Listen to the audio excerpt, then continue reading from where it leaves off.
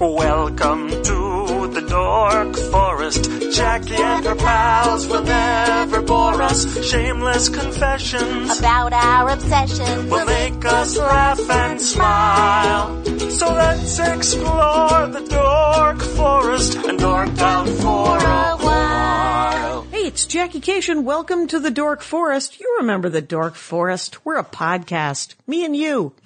You know the websites, JackieCation.com, DorkForest.com, TheDorkForest.com. It's December 22nd, 2015, you guys. So if you live in California, I might be able to fulfill an order if you order from JackieCation.com. If you live in California is what I think. Or maybe you celebrate Armenian Christmas on January 6th. Or maybe you just want this shirt in your life. But know in your hearts that if you order today, it's probably not going to get to you by the 25th, unless you live like a minute away from me. Okay.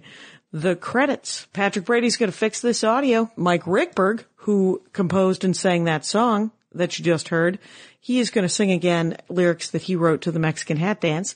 And Vilmos, he fixes my website, JackieCation.com. How about this? If you want to order things, you can order from JackieCation.com. You can get CDs and DVDs and T-shirts and a hoodie.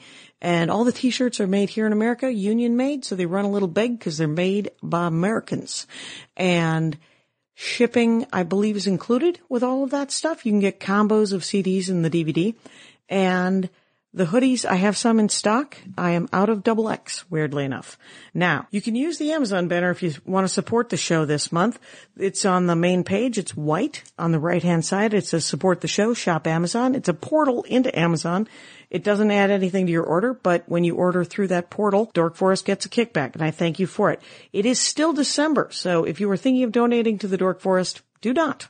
Donate to a food bank. Find a food bank in your local neighborhood or town or city or state or province or wherever you live. To do that, you know the internet. You can Google the name of the town that you live in and the words food bank, and you will find them. On JackieCation.com, there's a lot of things going on. You can watch videos of my stand-up. You can also see my schedule. In January, I'm all over the place. I'm at Acme in Minneapolis. The first week, I am in Tacoma, Washington. The second week, I'm doing Sketchfest in San Francisco the third weekend. I'm in Seattle the fourth weekend. And also that weekend, I'm coming back to LA to do a live Dork Forest at the Riot Fest in Los Angeles.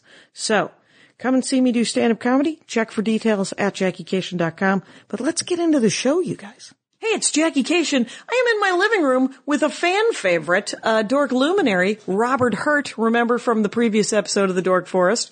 Welcome back to the show, Robert Hurt. Jackie, it's always a pleasure to be here. Thank you for having me back. Super fun. Last year we learned about your job at working with the Spitzer telescope and doing essentially the mapping key color. There was a color visualization. Is that what? Right. Words? Data visualization, image visualization, all the visual sides of science communication for coming from the mission. Spitzer. From Spitzer. Specifically at that time we were talking. Yes. And it's a great episode. It was one of the fan favorites, by the way. You made the top 10. If you haven't heard it. That's right. Robert Hurt, by the way, is at AstroRob on Twitter and astronomyviz, VIZ.wordpress for your blog and astropics.cool for JPL Spitzer pictures, right? For all of the NASA missions, for the European Southern Observatory, astropics.cool is this one sort of catch-all site where we're trying to pull in all of the greatest all the cool pictures, imagery from all of the all the key telescopes around the world. All right. We still have a few that we're missing, but it's an awesome place to start if you're really looking for the best in astronomy imagery. Now, but we've brought you here today so that we can not speak of science. We must speak of science fiction. We must speak of spaceships. You can't speak science fiction without first speaking science. That's Yes, isn't it true? It's so true. So, but you enjoy the spaceships of many a program and movie that has been on the television with the moving pictures. I do, because yes, once you move past my general science dorkdom, I'd say because you're an astrophysicist as well as an artist and an astrophysicist and an artist, right? Yeah. I've done all this. I started as the artist and the astrophysicist, but if you go back before the art and before the astrophysics, You got to probably my core geekdom, which anyone who's ever been to my place, which includes you guys, knows is spaceships. Andy Ashcraft is silently watching this recording of the Dork Forest because Robert Hurt is one of his oldest friends, and he stares. He will stare politely at us and possibly laugh. Andy will be there to correct me if I make an erroneous statement. Swooping in to say, "Oh my God!" Anyway, but so what was the first spaceship you remember from television and/or movies? I'd say because of my age, the first spaceship that I truly remember, and of course the one that has stuck with me all these years, is of course the USS Enterprise. Oh, no bloody A, B, C, or D, no. as the engineer Scott commented once on Star Trek Next Generation. Just that original series Enterprise was sort of some of my earliest memories goes back to that ship. It was a thing of beauty. I had models of it. My dad made me models. They were destroyed. Made more models. They were destroyed. There has always been like multiple Enterprises in my life. Wow. And what was he making the models out of? Like you would just buy model kits, and then you would play with them, and then they would get destroyed. Yes. And then another one would be made, and then more glue would be purchased. Right. As we learned, that original Enterprise with those little nacelles and those tiny little pylons, that's not a structurally sound way of attaching warp drives to your secondary hull. We have proven that repeatedly. We've proven that repeatedly that is not a way to. So what do we know about that ship? Do we know is that ship feasible? Is that ship something? I mean, it would be a terrible idea, the warp. Oh, well, I mean, that ship is still functions on magic, Oh, okay.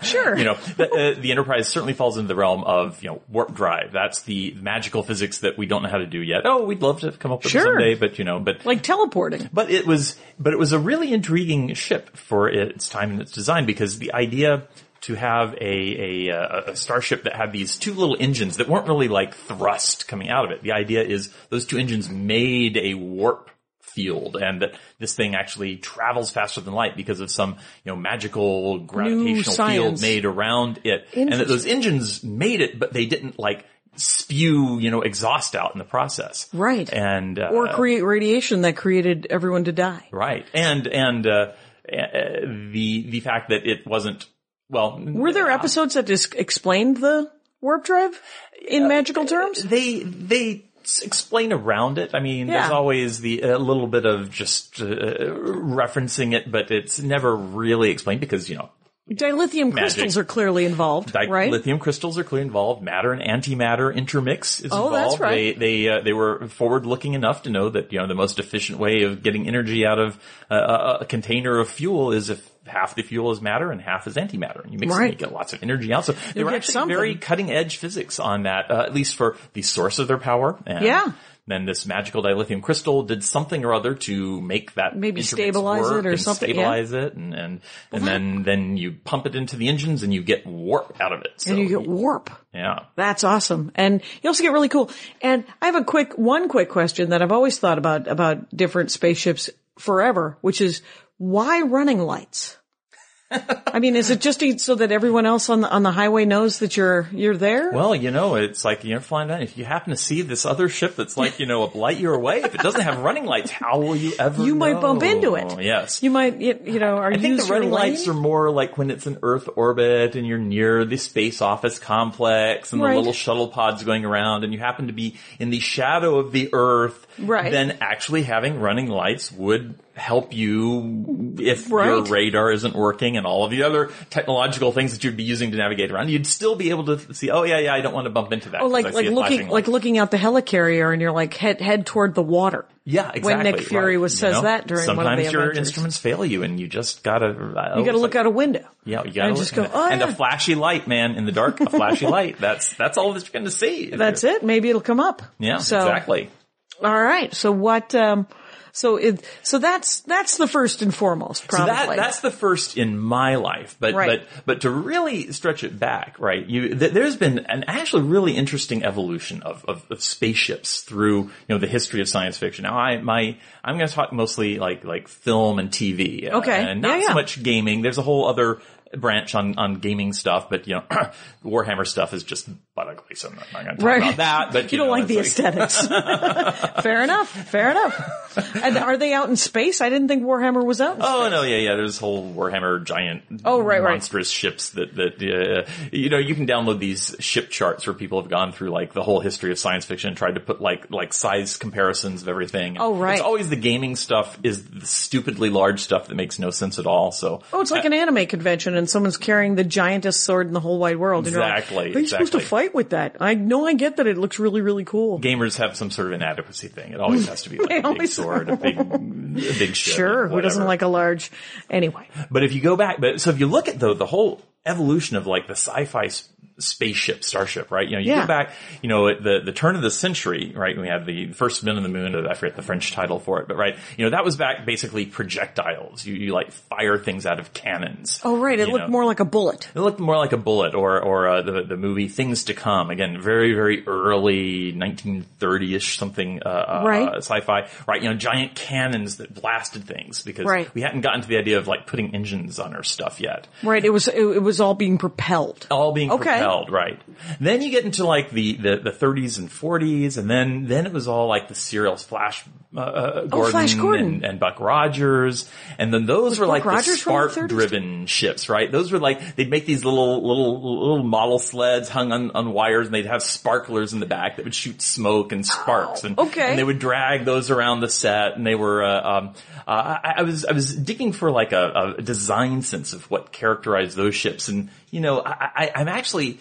That was whatever they could build roughly a set shape for, and so the ship's kind of like roughly like cylindrical. Do they look like cars, or they look like cars? Well, if you actually run it across to the 1970s in the movie Flash Gordon, that was the parody of all the Flash Gordon. They really took that shape to its ultimate conclusion. To its Flash Gordon, was it a little bit of possibly a dick joke? It was phallic. And yes, there you go. It was. Let's face it, that's what they are: little flying penises with sparks coming out the back. Because, which is actually how penises work. Kids, if you're listening, that's how penises work. They have sparklers coming out of them. It's one of the greatest things in the world. You better put the explicit tag on this podcast. Exactly. For your innocent download. Yes. It's all right. Nobody's listening. But after that, right, we get through a period, then, we have the World War II, then we import all the German scientists over after World War II, and we have Wernher von Braun, who comes, and worked on the V2 program, but then comes over and That's right. I did a thing just entirely about actual rockets with a woman who goes by @Vintage Space. And she was, I had forgotten what regular real rockets essentially they were Nazi scientists that we split them up with the Soviet Union or something, right? And we got that guy Wernher, Wernher von Braun. Right. And so they were very phallic. Very phallic, and but super also very tall. smooth and curvy and voluptuous. I mean, you look at the V2, and if you forget for a moment about it being a, weapon of mass destruction, this beautiful, elegant, simple, clean lines with fins. Mm-hmm. And, that design aesthetic came as, he was working in the U.S. and they were really trying to project the future of the space program. Mm-hmm. And this idea of this smooth, clean line future really, really took hold. And so you've got like the generation of movies of like in the 50s of Destination Moon and Rocket Ship XM that, and she can tell. By the way, I made notes for this, so I'm making sure I get the years right. I can remember the movies. I can never remember the years. So I did a little research just to make sure I got those numbers right. Otherwise it's just people shouting at their iPods because they have access to their computers. Exactly. So we appreciate it. Oh, of course. And so there was that was that beautiful retro future of clean, smooth lines. And this is kind of a continuation of the Buck Rogers trend. And fins and everything too. Fins and aerodynamic and smooth and everything. But it was also in the 50s, we got our first new, like completely new, like species of spaceship, right? And this dates back to 1947. A pilot, pilot by the name, what was this guy's name? I was trying to remember his numbers. Yes. Kenneth Arnold was a pilot who was flying near Mount Rainier and reported seeing a formation of saucer-shaped objects skipping along, like they were skipping along, like you might skip a saucer off the water. Like throwing stones. Right, like throwing stones, but like in a saucer shape. And this report captured the imagination, and that was the genesis of flying saucers. After that report and it getting all this press, all of a sudden Flying saucers were seen everywhere. And, of course, that was 1947, so by the 1950s, flying saucers worked their way into all the popular media. They were real. They were real. So Yeah. they, that's when you started getting movies like Earth versus the Flying Saucers, for one, or The Day the Earth Stood Still, and it's sort of two extremes. Is The Day the Earth Stood Still with the one with the giant statue robot guy? Yes, Okay. Gort. Klaatu Barada Nikto. Robert Wise directed, actually. So you have Earth versus Flying Saucers, which is just your cheesy invasion movie with beautiful Ray Harryhausen stop motion effects, whereas Earth versus Flying Saucers is a very thoughtful metaphor for the Cold War and The robot one? The robot one, Yeah. yes. It was very serious. It was one of the first real... The Day the Earth Stood Still? Day the Earth Stood Still. There we go. Still stands up today. Okay. And I think forget. I've seen most of it. And never forget, Klaatu Barada Nikto, or we're all screwed. Well, note to self. Yeah. And spice. And so, Arrakis. so flying saucers invaded for a while. And, like This Island Earth, another kind of semi-serious sci-fi movie of aliens. Do you have a favorite flying saucer? Yes, I do. And that was actually, also in the 50s, but later in the 50s, the movie Forbidden Planet. Made another first in history because that was the first time that we were shown to be the pilots of flying saucers. And, again, Forbidden Planet, a fantastic movie. It was very thoughtful, very intellectual film. Like the best science fiction is. Like the best science fiction is. Their flying saucer was the C-57D. Oh, was it? Serial number. Excellent, very nice. Beautiful, elegant, simple, but, when its landing sequence came in, it would like emit this little glowy cylinder of light that it sort of bounced and floated down gently to a landing. Nice. And, a nice triaxial symmetry, little landing legs came down. And yeah. Same movie that introduced us to Robbie the Robot, a famous robot that's, persisted for years through cinema. Later in Lost in Space and things. Okay. But that was the first time, humans got put into the cockpit of the flying saucer then. And then, then there's a little bit of history of that going on, Right. Let's see, any other good flying saucer movies? Of course, there's also the famous Plan 9 from Outer Space, right. That thing. The flying saucers there were actually I think a Revell model kit that came out of a flying saucer, and that was their assembled and hung that guy on was on a strings. budget, if I remember correctly. Yeah. Yeah. And so the 50s basically gave us the smooth, clean line ships and the flying saucers. Okay. But the 60s is really, again, the next landmark change, I think. Andy's... we have a call from the Peanut Gallery. Yes, Andy, would you like to pipe in? Come on in. So, before we leave the 50s, I want to talk about industrial design in the 50s as well, because that's when you also saw those sort of sleek lines in cars. And it's because the 50s was the first time that they were able to easily mass produce complex curves. Oh. That is all. Thank you. That's because the cars, you think of the really high-end cars, all these luxurious complex curves. The jet age. There we go. Was all about being able to create those complex curves. All right. Then. So they finally were able to do that. Whatever looks hot in the car is then what turned looks into hot. A That's the thing that looks stylish and future. Did that happen in the 60s too? So in the 60s, really what happens is the movie, I think, that sort of changed everything in design, set us on a whole new path, was the antithesis of the clean line, smooth design, and that was 2001. Did that come out in the 60s? That came out in the 60s, 1967, I think, 68. Was that before or after Star Trek? That was actually the year after Star Trek. Okay. So Star Trek predated. And Star Trek still had, the Enterprise, very smooth, clean lines. Oh, it had a flying saucer with a couple of... Right. So Star Trek was kind of this weird little hybrid because, there's that tradition of the flying saucer. Yeah. But they really wanted this design to be more of a starship, and this idea of there would be a warp engine and this whole other thing. So they sort of split the difference. You got the flying saucer in front, but then they attached it to a much larger... A couple giant device. exhaust things, but that didn't actually give exhaust, as we already discussed. but they look like giant sort of exhaust tubes coming out of the back of a 50s car. And then if you thought about it. And the other striking thing, exactly. It had a little bit of that kind of high end, like fins on the back of the car feel to it. Yeah. And, but the absolute, you have to pay reference to Matt Jeffries, who's the designer of the Enterprise. And, just the early sketches he went through and all the permutations that finally led to this dual nacelle design. And the fact that has propagated forward through the whole history of Star Trek ever since is just one of the most fundamental, that design elements that we've never left. Really, it's stuck. We continue to play with variants on that theme over and over again. Right. But yeah, so you sort of had Star Trek fitting in that smooth, clean line legacy. And then, the Klingon ship, again, very smooth lines to it. Was it a Warbird? The Warbird was a newer Star Trek? The Romulans. Oh, okay. By the Warbirds. Okay. But then the Romulan ship also, which again had a very smooth, clean, simple geometry to it. Beautiful bird of prey painted on the bottom. But again, this is still that era of smoothness, right? Right. In the midst of all this, you have Kubrick pairing up with Arthur C. Clarke to tell like a sort of a nitty-gritty science fiction story, but rooted in reality.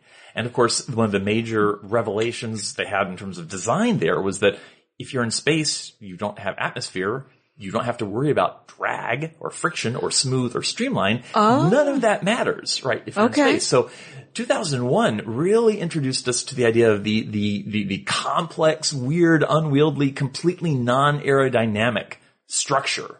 What did it look like? I've never seen 2001, which of course is something not to be said out loud. I'm not going to be the film critic who harangues you for it. But just think of the great day when I do get to see it. Yes, that's what we could do. We could look forward to that day.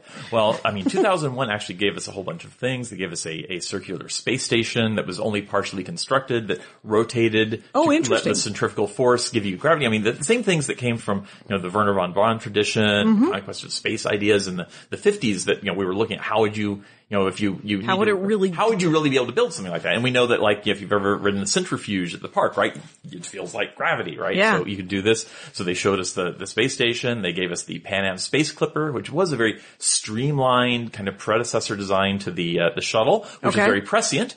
It was the Pan Am Space Clipper, which was not very prescient since Pan Am didn't survive the year 2001 as it made a hell of a handbag though. Anyway, keep going. Handbag, but then you have like this big spherical clunky thing they used to get from the space station to the lunar base. Okay. And then from there they mount the Discovery, the giant ship that's designed to spend a couple of years taking us out from the moon to Jupiter. Okay. Very long term. It requires some hibernation of the astronauts, and that's a big long. So the Discovery basically is like a big ball on the end, the sphere, and has some docking ports, and there's supposed to be a centrifuge in the sort of the middle part of that sphere. There's a very long neck with a communications array, and then separating it from a big engine component at the back. Oh, okay. It's all very, it looks like sort of a bobbing bird?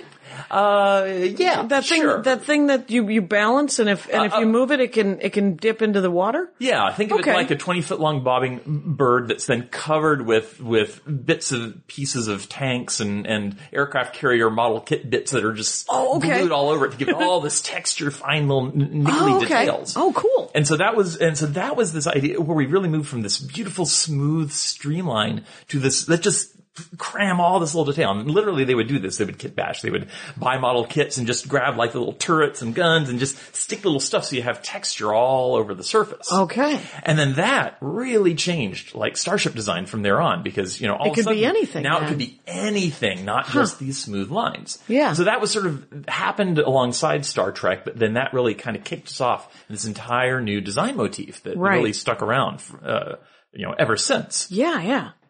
So, but yeah, of course, the other one I have to left out, of course, the other thing that we had in TV that actually predated Star Trek by a year was Lost in Space. Oh yeah. And of course. How did they get there? Yeah, what did their ship look like?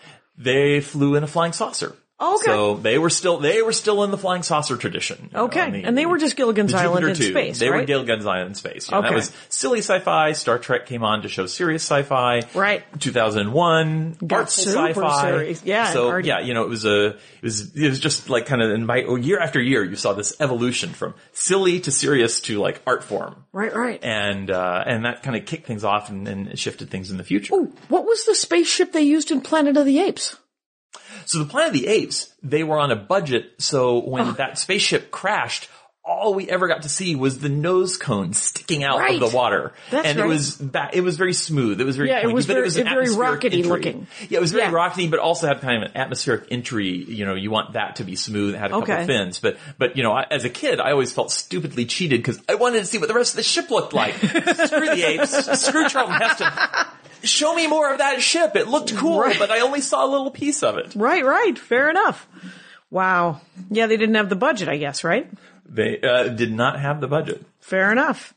So, that was always, and unfortunately, the 70s, after this kind of burst of activity in the 60s and TV shows and stuff, 70s was a pretty dry period for spaceships, for at least the first half of it, right? Wait.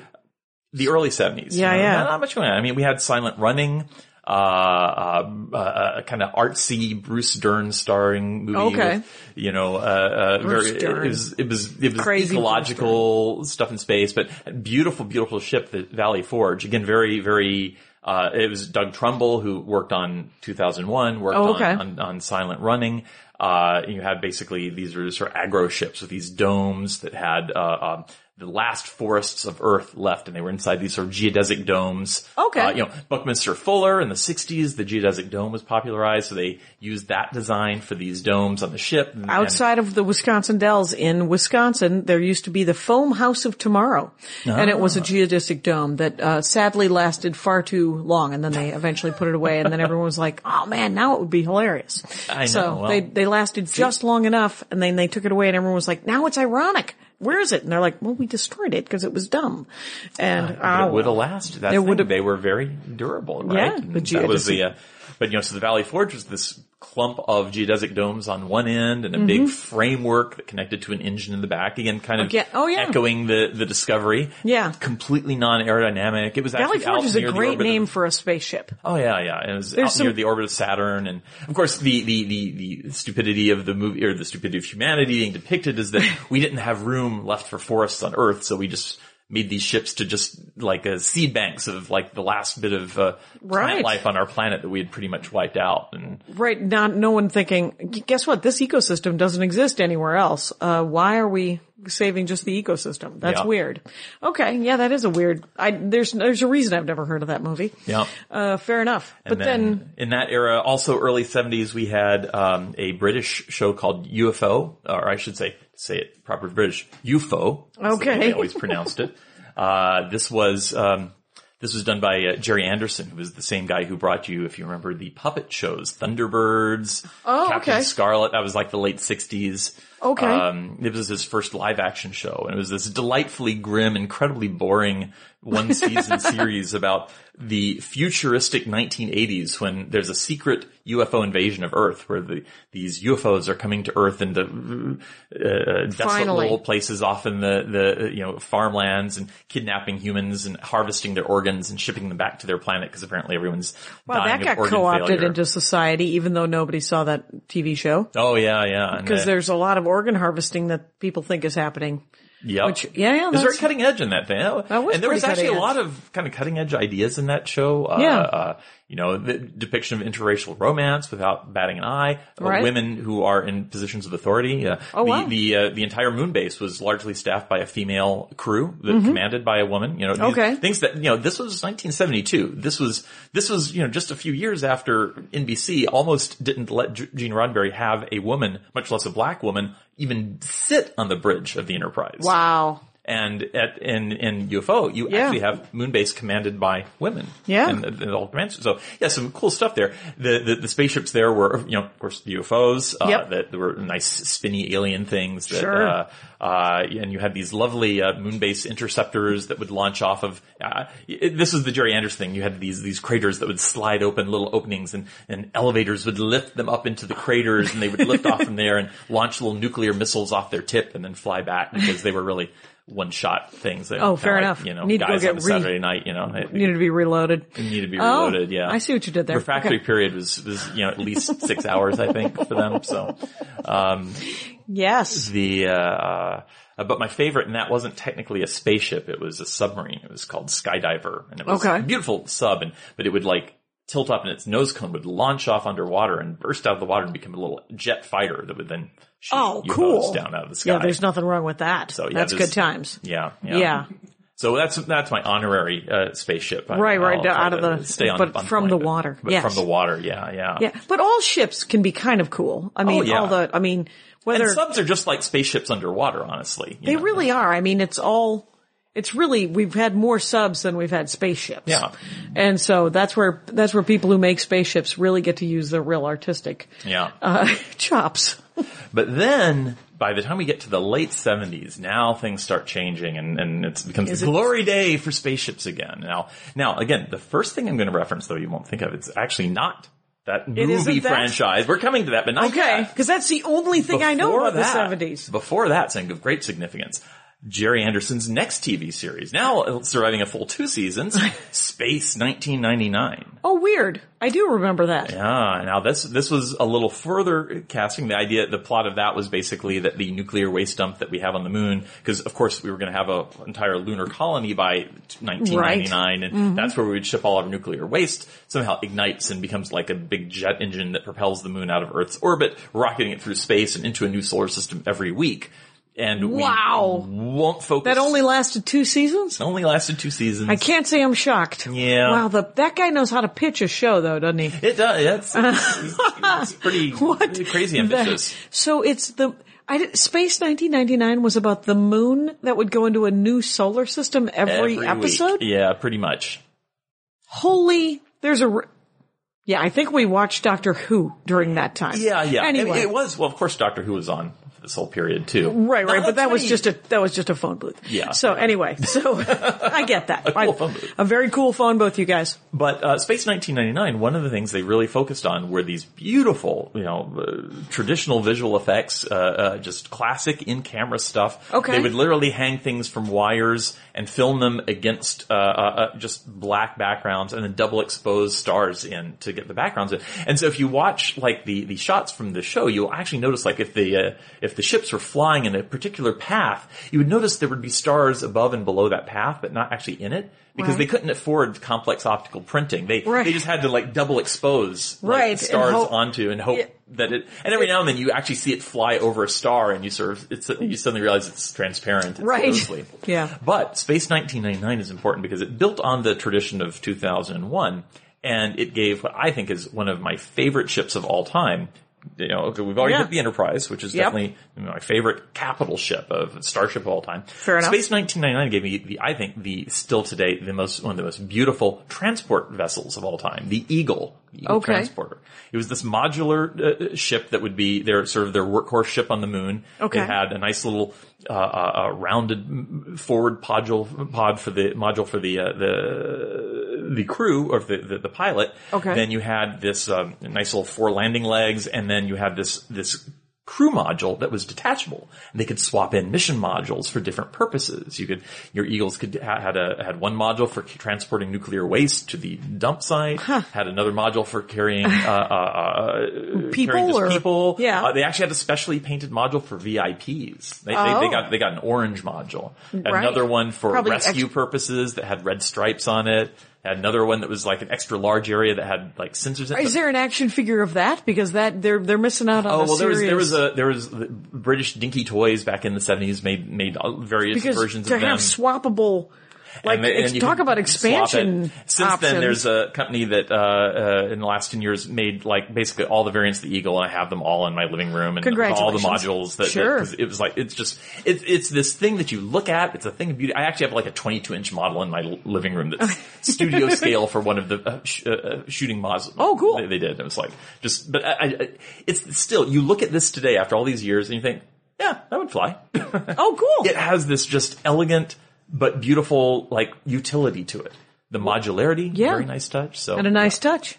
Wow. And so that tied us over until we finally got to dun dun dun, or dun dun dun dun dun dun dun dun dun dun. Star Wars. Star Wars. I saw that movie. Yeah, that was one of the. A few people.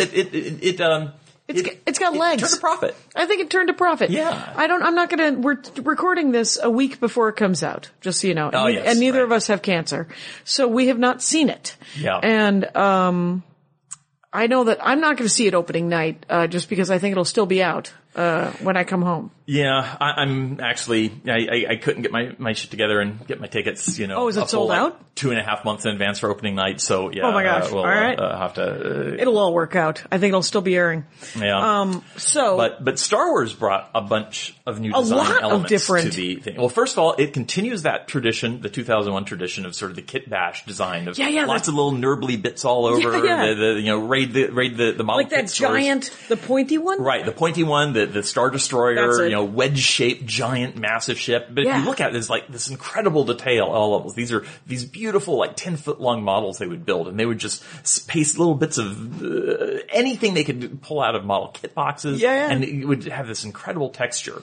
But a couple things that Star Wars brought in addition to that tradition, continuing it, was the introduction of fighter craft into sci-fi. Because we had never really seen... short-range fighter craft. Short-range, just small, single pilot vessels giant involved vessels in, that would shoot at each other. Right. Like ships, like broadsiding. Broadsiding, yeah. There was nothing more boring than a Star Trek original series ship battle. It's true. It was pretty lame. Yeah, just it was sit not and fire, and you sort of had the same it was shot, fine, right? but there better be some dialogue. Right. Because it's just about a shaking chairs. Yes. And then... But, Lucas was highly inspired by World War II dogfighting sequences, and so he wanted to put that into space. And so that brought up the idea of the individual fighters, and swarms of them in these, big action sequences. It was truly unlike anything we'd seen at that point. Yeah, just X-fighters and X-Wings and Y-Wings versus the TIE fighters. My Star Wars is, here's what I will admit about Star Wars, you guys. I love it. I don't know the names of all the toys. So I don't know the names of all the robots. I don't know the names of all the ships. I get to just like it. And, safe space. So there you go. Safe space. You absolutely get to do that. But the X-Wing, those were my favorites. So the X-Wing brought yet another innovation that we hadn't really seen in movies before. And this is the idea of moving parts on ships. Oh, right. We've seen maybe little rotating, radar towers and things. Right. But the X-Wing, everyone just freaked out when they're flying on their attack vector, and all of a sudden their wings opened up into an attack configuration. Yeah. And that was this whole new thing. We just didn't see this before. And then each spike has, it's like flying a dragonfly or flying a mosquito. Turbo or laser something. on each wing, so you have 4 turbo. They alternate back and forth, but that added this whole new kind of coolness. Like, oh yeah, they can actually move around. Interestingly, not something that got picked up again for a long time. Basically, that was they staked out that space, but it wasn't for another 20 years before we really started to see a return to that. Other people concept. using it. Yeah. Okay. Yeah. And then Millennium Falcon, of course. And then the Millennium Falcon, again, sort of beautiful, just stunningly beautiful kit bash design. Yeah. But Millennium Falcon brought yet another interesting element to it. And this is this idea of this integrated set design that matches the ship design. So that when you look at the set and then you look at the ship, you go, oh, I know where that corridor is. And, Star Trek did that a little bit in the sense that the bridge was at the top. And so you sort of saw that, and that was supposed to be where the bridge is. And a couple shots let you peek in the window at the top of the bridge. And kind of clumsy, but they started to do that. Star Wars, the Millennium Falcon, that little corridor you run through to get to the cockpit, it's actually a corridor, or it's a tube on the model. It looks like, And so the idea that, we can actually design our ships and with our sets and make it so they all fit together. And so everybody has a real sense of how their toy would, or how it would actually look. Yeah. Oh, that's cool. And then that tradition actually was picked up a couple of years later when, of course, Star Trek finally returned after a long hiatus in Star Trek the Motion Picture. Right. And Doug Trumbull, again, carrying through from taking over the visual effects and really wanting to lovingly again show these massive scale ships, working with the designer Andy Probert, who did the redesign of the Enterprise, taking that beautiful Matt Jeffries look from the late 60s, but needing to scale it up at this incredible resolution to fit on a movie screen. Okay. And so that actually is the one I point out as my favorite Enterprise is that redesign that came out in Star Trek: The Motion Picture. So it took all of the elements, all the design, all the proportions from the original show, but just gave it this extra polish and elegance and beauty to it. And I don't know that I've seen the motion picture again. well, it's the same design that shows up in all of the Kirk Helm Spock movies. So all through Star Trek 6, you see that design over and over again. It's that same one. Instead of tubes for nacelles, they're actually sort of flattened. But the other thing is, they worked really hard again on the set design to make those sets fit into areas of the ship.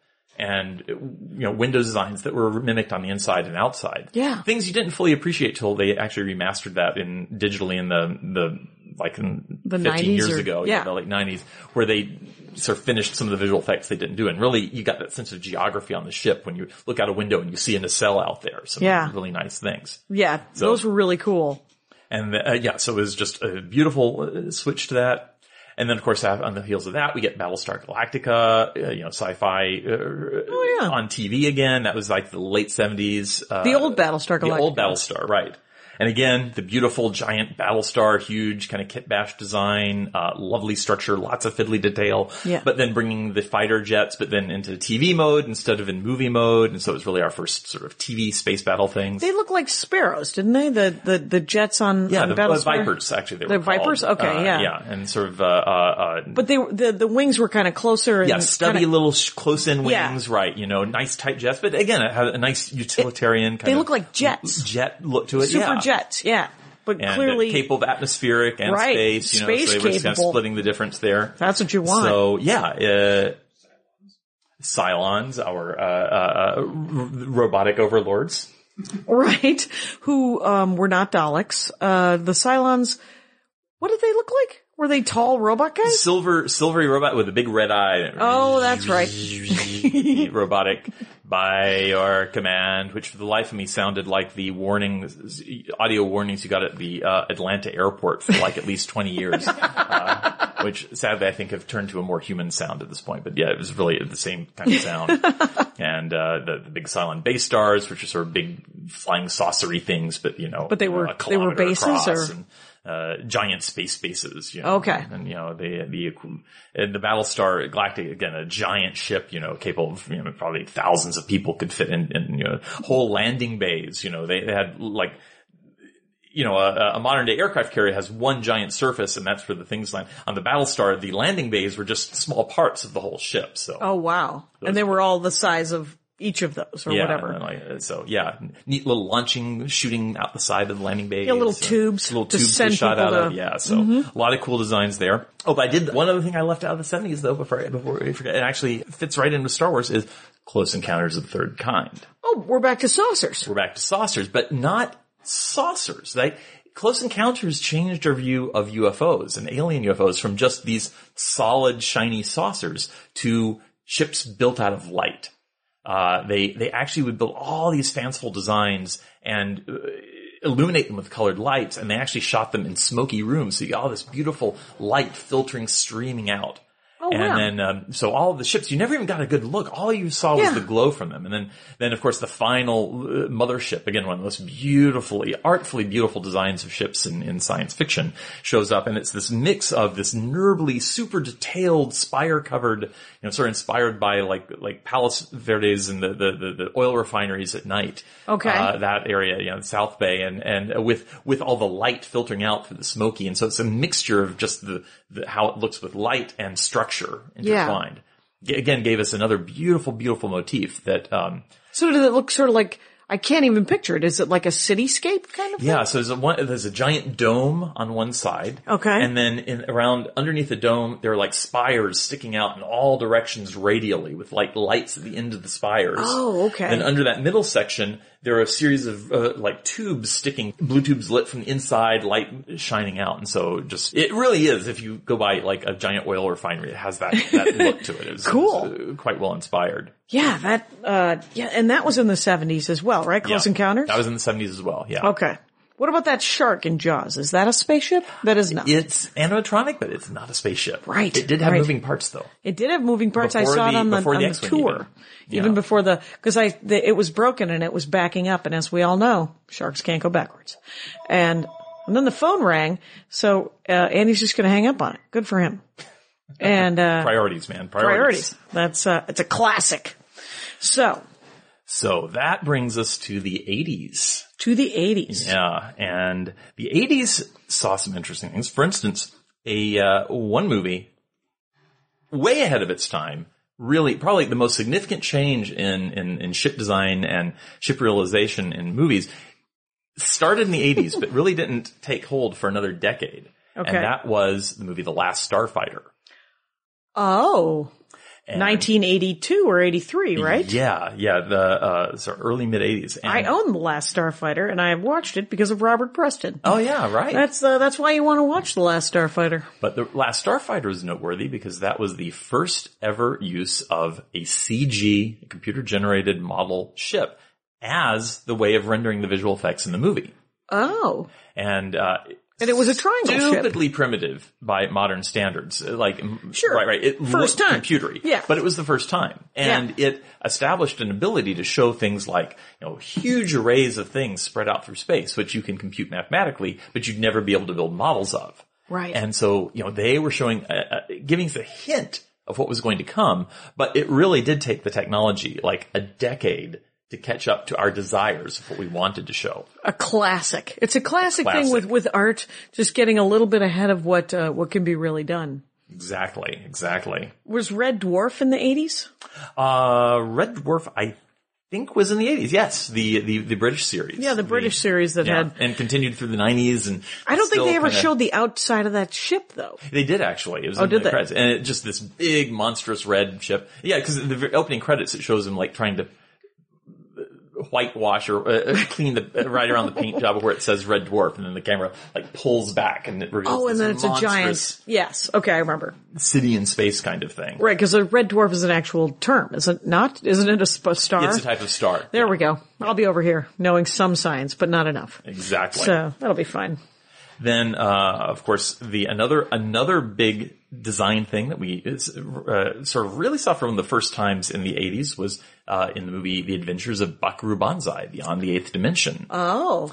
What was that ship like? So that was when the red Lectroids from the ninth dimension? Yeah, I forget. One of the higher dimensional species. Sure. The ship they built was like organic. It was gooey. It was sloppy. It was wet. It was grown. Oh. And the design of the ship is actually based very much on the design of a seashell, a particular spiky conch shell kind of creature. I don't know the exact species. But Yeah. I actually happen to have one at home. Anemone, maybe? No, it's just like the classic like spirally shell thing. But Oh, okay. it's like you actually look at it and you realize they totally took that and they just added more curves and things and stuck a couple engines in back. And they gave a very organic, mushy kind of spaceship. And it wasn't a mushy, was it alive? It was alive. Yeah, it was. The Buckaroo Banzai spaceship was alive? Yeah, it was clearly the idea of a grown organism that was capable of space flight rather than That people just could building- fly in. That people could fly in. Huh. Yeah.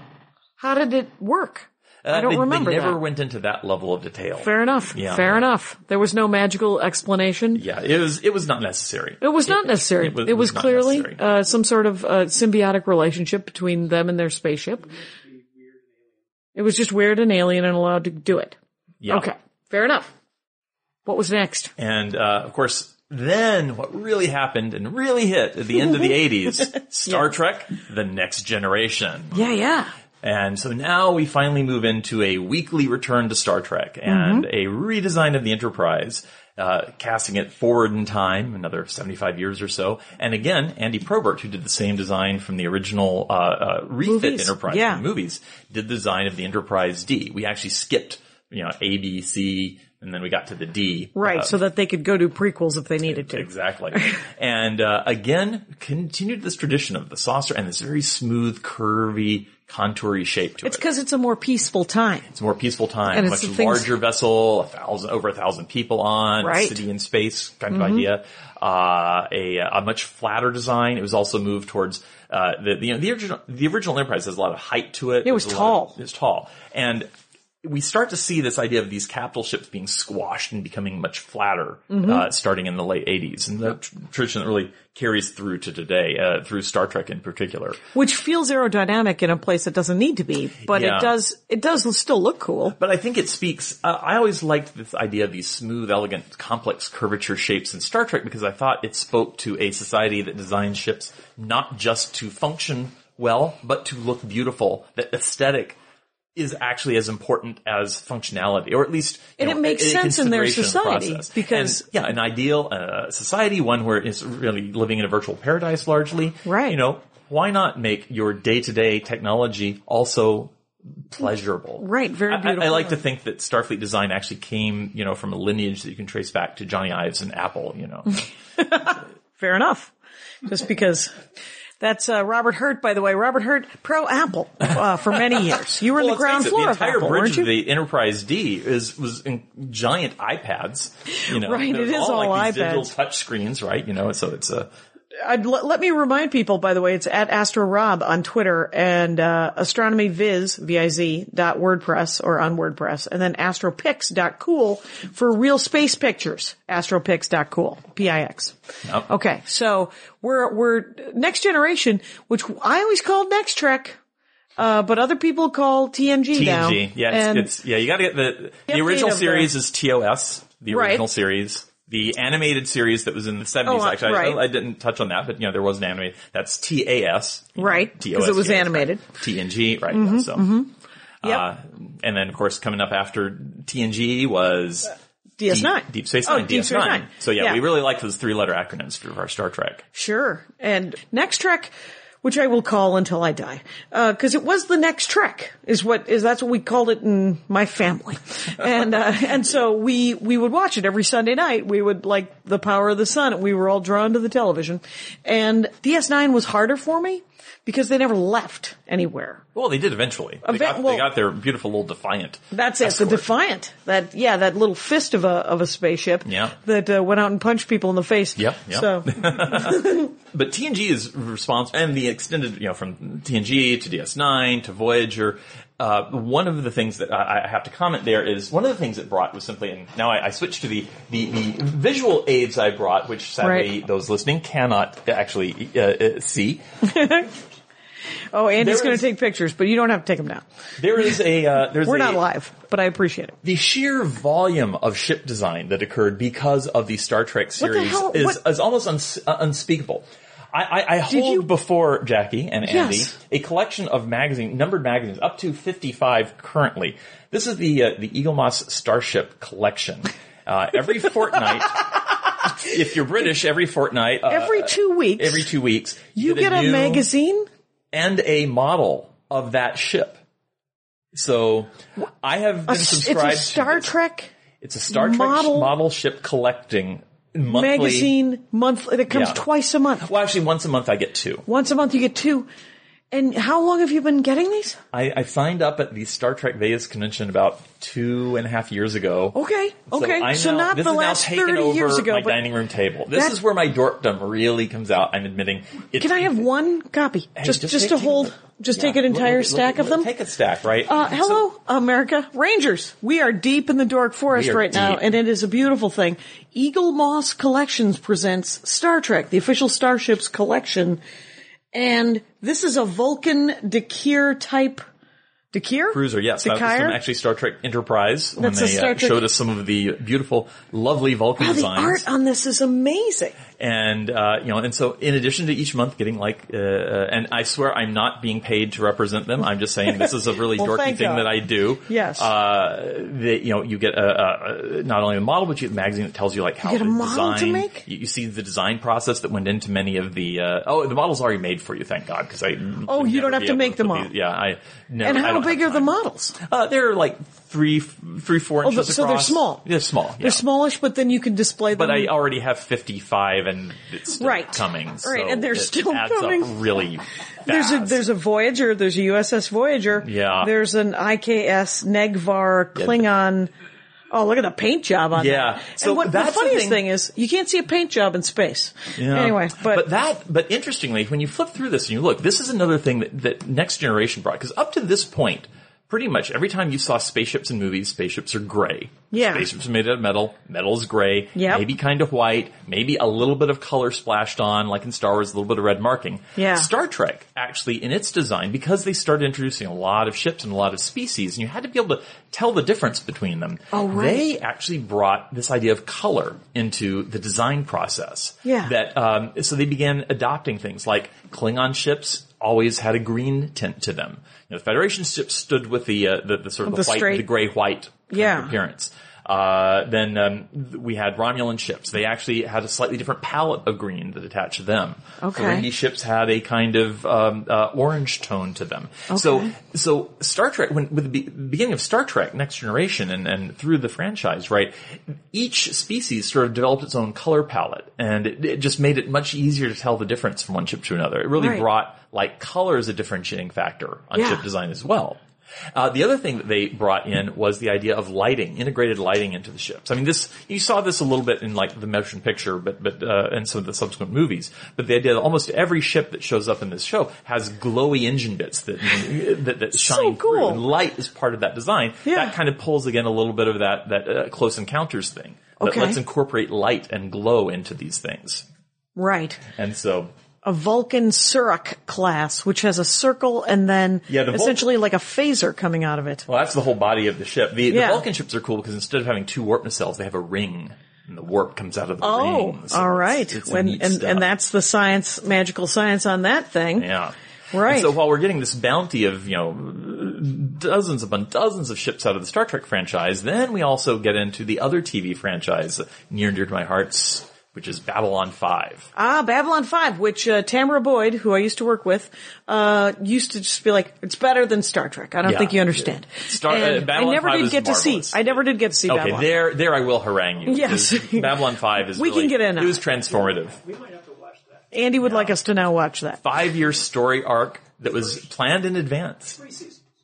The first three seasons are I gotta go through the fourth. I mean, you don't know what happened. You don't get to the ending if you don't go to the fourth. The fifth is the one people sometimes are willing to out. bail on. But Babylon 5, now what did their ships look like? Babylon 5 was the first TV show to go whole hog nothing but computer graphics. There were no models for the show. Okay. Star Trek actually adopted this later, and it sort of infiltrated and eventually it took over. But with Babylon 5, from day one, full CG. Okay. And it gave them the ability. And what year was that? Was that 90s? That started in 90s. Like, 93, I think, was when the pilot aired.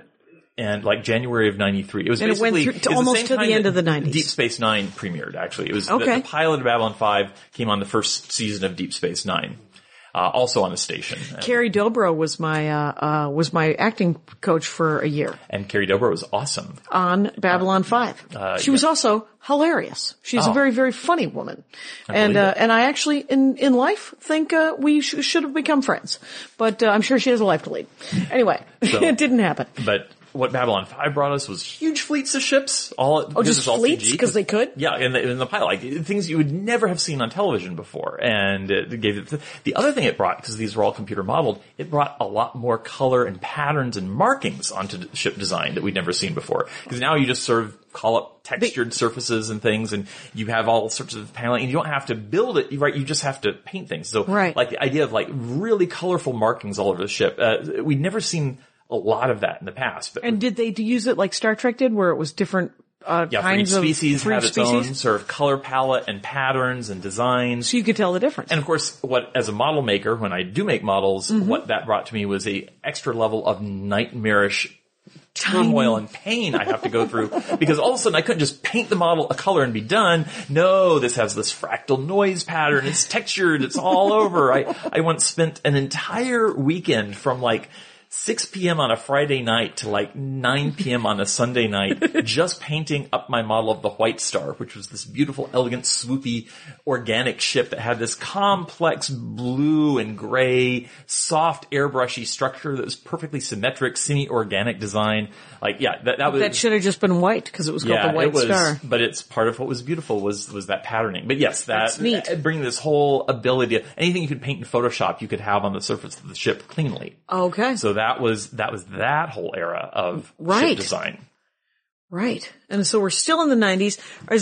Were there like Is that when Men in Black came out, or Independence Day, or any of that? Yeah, Independence Day. When did Independence Day came out? I jotted that down. Because I think that was somewhere. 99. Yeah, that was in the 90s, right? Yeah. And it was flying saucers again. And it was flying saucers again, but Yeah. like 10-mile wide flying saucers. Right, a gigantoid. Very detailed, nerbly, that could also be run by a Mac. That could also be taken down by a Mac. Taken down by a Mac, the mothership. Much. Yeah, you just upload a virus. Jeff Goldblum is very powerful. A lot of people don't know. Yeah, no. So that was, and we also got like ships and, TV shows like Space Above and Beyond, only went for one season. But is that Space Marines? Space Marines, yeah. Yeah, Space Above and Beyond. Marines. They were I always wanted that to do better. And then it went away, but it only lasted like 4 or 5 episodes. Yeah. But there were probably 12. Yeah. It was like a single season. And then, like right at the end of the 90s, we got Farscape on Sci-Fi Channel. Right, which I've seen a half a dozen of those, and I need to see more of those. And Farscape's wonderful, and it finally brought us back to the idea of the organic spaceship. The ship named Moya. And it was a character. Creature. It's a character. That's you right. actually interact. You had a ship that was an intelligent, organic creature.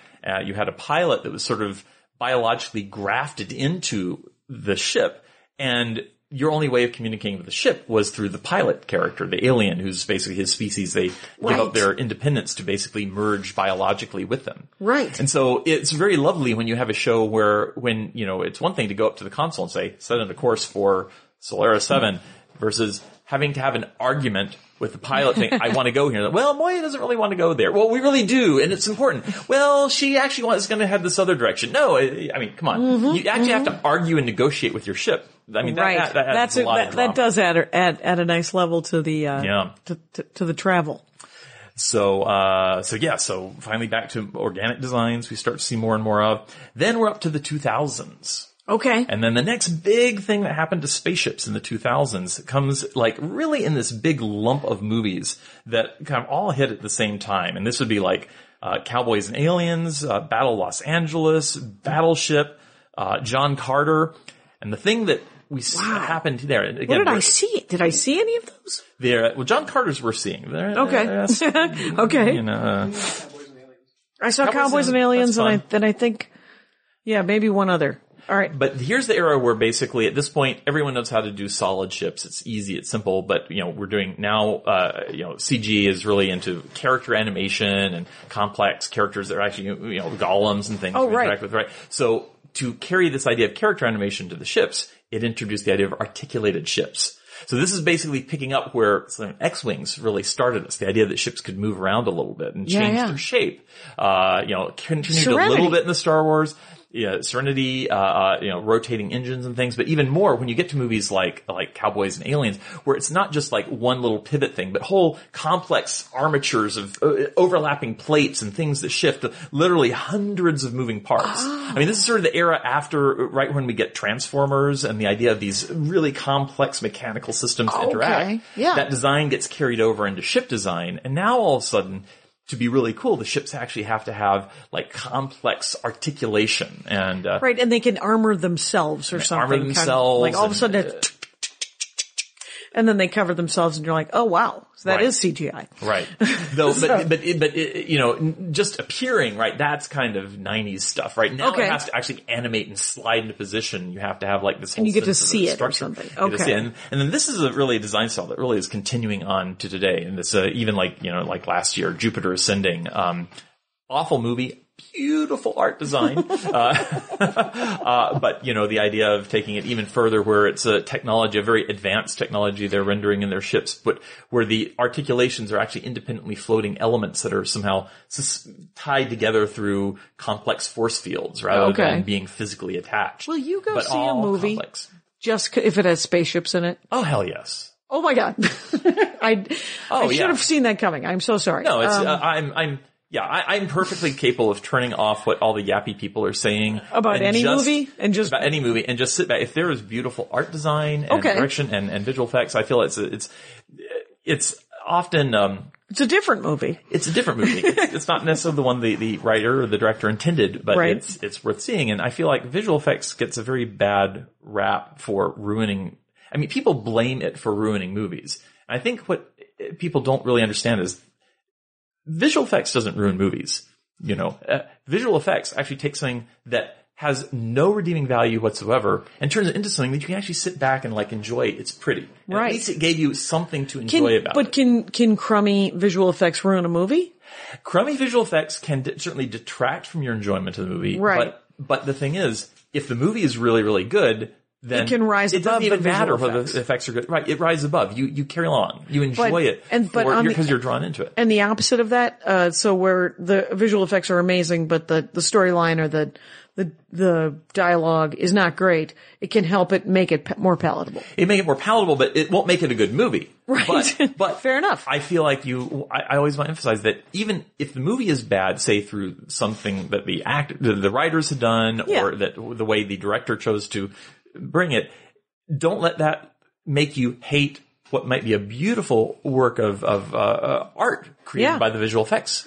Right, there's still good work going on. There's still good work. It can still be beautiful. It can still transport you visually to a new world. And don't blame the visual effects. For the writing or the direction. Right, the visual effects were as good as they possibly could be, and the writing and the direction of the movie were just bad. So that's not the problem of the visual effects. Fair enough. So this basically takes us up to, I guess, the modern era and sort of where we are in chip design. I think the thing that we've seen a kind of resurgence in very recently in film, again, you can kind of point back to 2001, but we have this spate of films now that are out where we're really focused back on realistic designs, like what would actually work in a physics sense. And you look at, say, the art design in a movie like Interstellar, where they built these ships to, rotating sections. It's just meticulously designed as a plausible way of an entry craft, a transportation craft would work.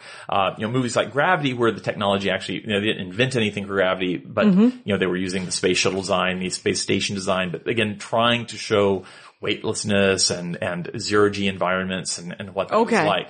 We have, a significant return to this desire to, render that zero-G, like if you don't have a rotating section, then you don't have gravity, and how do you interact in the ship and make that work? The Martian, incredible, beautiful design of the ships and the environments, but all based on a kind of reality to it. They want it to be plausible, at least in the way it works. Did it seem like like they had real science that they were trying to absolutely. That Donald Glover was coming up with? I think, in The Martian in particular, I think, they struck a really nice balance between designing something that you want it to look beautiful, to engage the audience visually, but then when you actually look at how all the pieces work, there's a big rotating section for the gravity, the sense of, the timing of, you can't just turn the ship around and fly back to Mars. You actually have to slingshot back around the Earth and go out, right? The actual attention to how gravitational dynamics work and how you actually have to physically move things around the solar system. It's not just turn and suddenly you're moving in a different direction. That's the downside of what we carry along from Star Trek. But in fact, if you want to push back to, again, come back to Babylon 5, which was first in many important ways. Babylon 5 was one of the first times on television they really tried to establish this sense of how physics would really work on the having a big cylindrical station that rotates to create gravity. Some of these beautiful vistas where you sit inside this big cylinder, seeing it curving up above you. Imagery that we later saw in movies like Interstellar, which was one of the first times we've ever seen the inside of a cylindrical habitat since Babylon 5 first showed it to us on television. So the cylindrical habitat is artificially creating gravity. Yes, by rotating. Okay. Is that a feast, cause I once said to your and Andy's mutual friend from, back in the day, Judy Adler, who teaches physics at the high school level, AP, no doubt. And, I once said to her, can we make gravity? Can we control gravity out in space? And she just looked at me, and, as did her son, who I believe was 10 at the time. And, she was like, no, not yet, Jackie. That's still not real.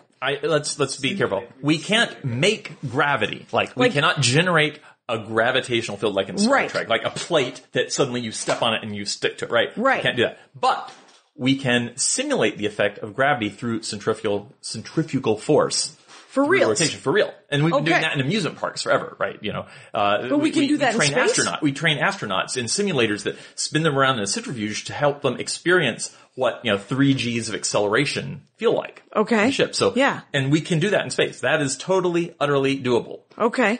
But we haven't figured out how to sort of work it so that we can spin super fast and then get shit done while we're spinning fast. I mean, in theory we can. I think the reason we haven't done it yet is just it's expensive. You have to build a relatively large space to do this. If you build the centrifuge and you try to live in it, the other thing you discover if the spinny things like the part where you're against the wall, and one of the things they tell you is don't move your head around. Yeah. Because, as soon as you bend your head up, you want to throw up.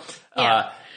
So imagine living in that. Yes. Every time you turn your head, you're ready to puke, right? Right. You can't build one of these things and have it like 20 feet in diameter or 50 feet in diameter and. Oh, it'd have to be bigger than that so that it wouldn't feel like it'd be the size of the Earth would help. Yeah. Because it is also your spinning. brain would really react to the fact that the amount of, kind of simulated gravity is a function of how close you are to the wall versus the center. Yeah. And if the diameter is relatively small compared to the different distance between your head and your feet, then the differential, like that creates nausea. So that's why you would probably, it'd have to be a big space station kind of thing. Did you read C.S. Lewis's Out of the Silent Planet? I did not read C.S. Lewis. C.S. Lewis's Out of the Silent Planet. In the first book, they get in a spaceship, which is shaped like a ball, and they have control of gravity in the center of the spaceship. They have essentially, like, for some reason they've controlled gravity. They've created like a center of the earth kind of sitch. Mm-hmm. So they walk across the outside of it. That's how their gravity works on the spaceship. They walk on the outside of the center of the ball. So like sometimes they're upside down. Okay, well that makes you have to like. That requires gravity creation. Total magical gravity creation, and written in like 1940. So he doesn't have any actual science available to him because he's an English professor from Oxford. But, anyway, we can forgive shows for having magical gravity creation because, let's face it, it's actually fun. really expensive to make people pretend to be in zero G the entire TV series. You have to. Fair enough. So, we have unforeseen side that I didn't think about that. Yeah. Of course, it would be very expensive to have people be in zero G all the time. Yeah. All right. But, I have two movies to ask you about. Hitchhiker's Guide to the Galaxy. That had a spaceship. Improbability Drive, I think? The Heart of Gold, yes. That was it. The Infinite Improbability Drive for was in the Heart of Gold. That's it. For mechanisms for getting your ship from point A to point B, it's one of the most brilliant concepts in all of science fiction history. Yeah. The idea of basing it on a pure generation of improbability and the idea that you basically generate a field that creates things that are so improbable that the likelihood of ending up where you actually want to is so vastly improbable. If you've now made the improbable probable, that's where you'll be. That's just stunningly brilliant. It's just good writing. It's just good writing. Douglas Adams, will live with us forever as a genius that he is. And then Firefly. And Firefly. Which we didn't bring up because I think that is a very pretty ship. It is a very pretty ship. It's a mess. Like it looks like a junker. It looks like the Millennium Falcon. Yes. To me. Yes. It has that kind of resonance with me. But, it's noteworthy for having one of the most beautiful examples of integrated set and ship design because the actual set they built for that absolutely follows the contours. I mean, you can buy replicas of the Serenity that you pop the top off and you actually see all the sets, the dining room, everything. It's all there. The little windows in the dining room that look out. It's all like geographically fit. Even the levels? Even the levels and the big because they slide down. And they slide down into the big storage bay thing. Yeah, they thought that whole thing through and they built it and designed the sets to even the sets that they kind of like, you kind of half walk upstairs and there's art and that's following kind of the spine of the ship. That's really cool. Incredible design, beautiful done, and noteworthy because they were one of the few shows ever to face and stare down in space you shouldn't hear any noise and say, okay, we're going to do it that way, and they made it work. You always hear the argument, well, it'll be boring if we don't hear sound effects, so we're going to put sound effects in. They nulled the sound every time they were in space, and they used music to create drama. Okay. And it was incredibly effective. There we go. Yeah, so what is the future of space travel on television? Because we are, my friend, at an hour 15. No, all right. Well, two things. Let me first jump back. I forgot to mention, I told you my favorite starship, which is the Enterprise. Yep. The refit. I told you my favorite transport ship, which would be the Eagle from Space 1999. Right. I did not tell you my favorite fighter ship. Oh, right. And people will probably jump to, of course, it's the X-Wing, but no. I actually have to go to Babylon 5, the Star Fury. The Star Fury. The first space fighter craft we ever saw that showed that you would mount engines that could fire forward and backward. That in order to decelerate, you don't just turn your ship and you go in a different direction. Oh, you actually have to fire jets in a different direction and slow down and then turn around. And create maneuverability. Yes. So Babylon 5 has the record for being the first show to actually show how a fighter would fire control jets to kind of tumble around and flip around. Yeah. Mesmerizingly beautiful and actually scientifically accurate. All right. Now, some of the aliens, of course, did the swoop thing and that, but they at least did it right for the Star Fury. So the Star Fury takes a position That's of your honor fighter. in my That's your fighter one. Yeah. All right. But the thing to watch in the future, I think, I have just watched the pilot of a new series for Sci-Fi Channel called The Expanse. Okay. It's based apparently on a series of novels. I'm not sure who the writer was, but it's premiering in December, and I think January they're going to kind of run through the whole thing. Yeah. And that's set, say, I'm guessing like 200 years in the future, where we've colonized the solar system. But the fact that turning a ship around in this pilot to basically intercept a distress call when they were en route to Mars and they have to decide, oh no, we have to do this. Just turning the ship around, changing course is such a major event that it's actually a plot point in the story. It's like, oh yeah, they actually, this is good. This is good for them. They're actually really, they're trying to be incredibly plausible. A lot of beautiful zero-G work in the movie. They're trying to show as much of that as they can find feasible, looking at like plausible colonization scenarios for the asteroids and for Mars. Right. Lots of geopolitical intrigue, all good. Spatio-political intrigue, I guess. Yeah. And new Battlestar Galactica? You didn't mention that either. Is that? New Battlestar, again, brilliantly beautiful. Yeah. Only so many minutes in the day, but exactly. they also did a good job of showing reaction control thrusters to maneuver. They actually picked up the tradition from the Star Furies. Yeah. And again, did a beautiful job. Also, disconnecting, showing the camera tracking ships. You know, the classic Battlestar had the problem of they had to make the Vipers look like they're moving, so you'd be sitting in the cockpit and you'd just see stars streaming outside. It's like, like Fred Flintstone. Yes. The stars aren't like the lampposts that are, 20 feet away. They're like, 1,000 light years away and they're stars. And, like you wouldn't see that. So the new Battlestar did this idea of, we're just fixed camera and we're tracking them against the stars. So you get the motion, but you also don't break the reality of the fact that they are not actually flying between the stars. Robert Hurt, you remain fascinating. Fascinating and awesome. And what do you want to talk about next time? Oh man, I haven't. The dorkdoms, there's rows and rows of them. I'm pretty sure. Yes. Well, honestly, could just return to some of the cool stuff that's happened in astronomy and space science since then. Fair enough. And if people follow discovery you, of possible signatures of parallel universes. How what? Press release next week, which will be like 2 weeks ago by the time this comes out. So. Exactly. At AstroRob on Twitter. Astronomy Viz on WordPress and astropix.cool in the world of the internet. Thanks a lot for being on the show, Robert. Thanks for having me. It's always a pleasure. Thanks, Andy, for watching. And you guys know the rules. Take care of each other out there. Bye. My hat, my hat, my hat. They're dancing around my hat. My hat, my hat, my hat. Well, what do you think of that? If it looks like a Mexican hat dance and it sounds like a Mexican hat dance, it's most likely a Mexican hat dance. So take off your hat and let's dance. Yay! Oh my God. Why don't we just call that as the end of the show?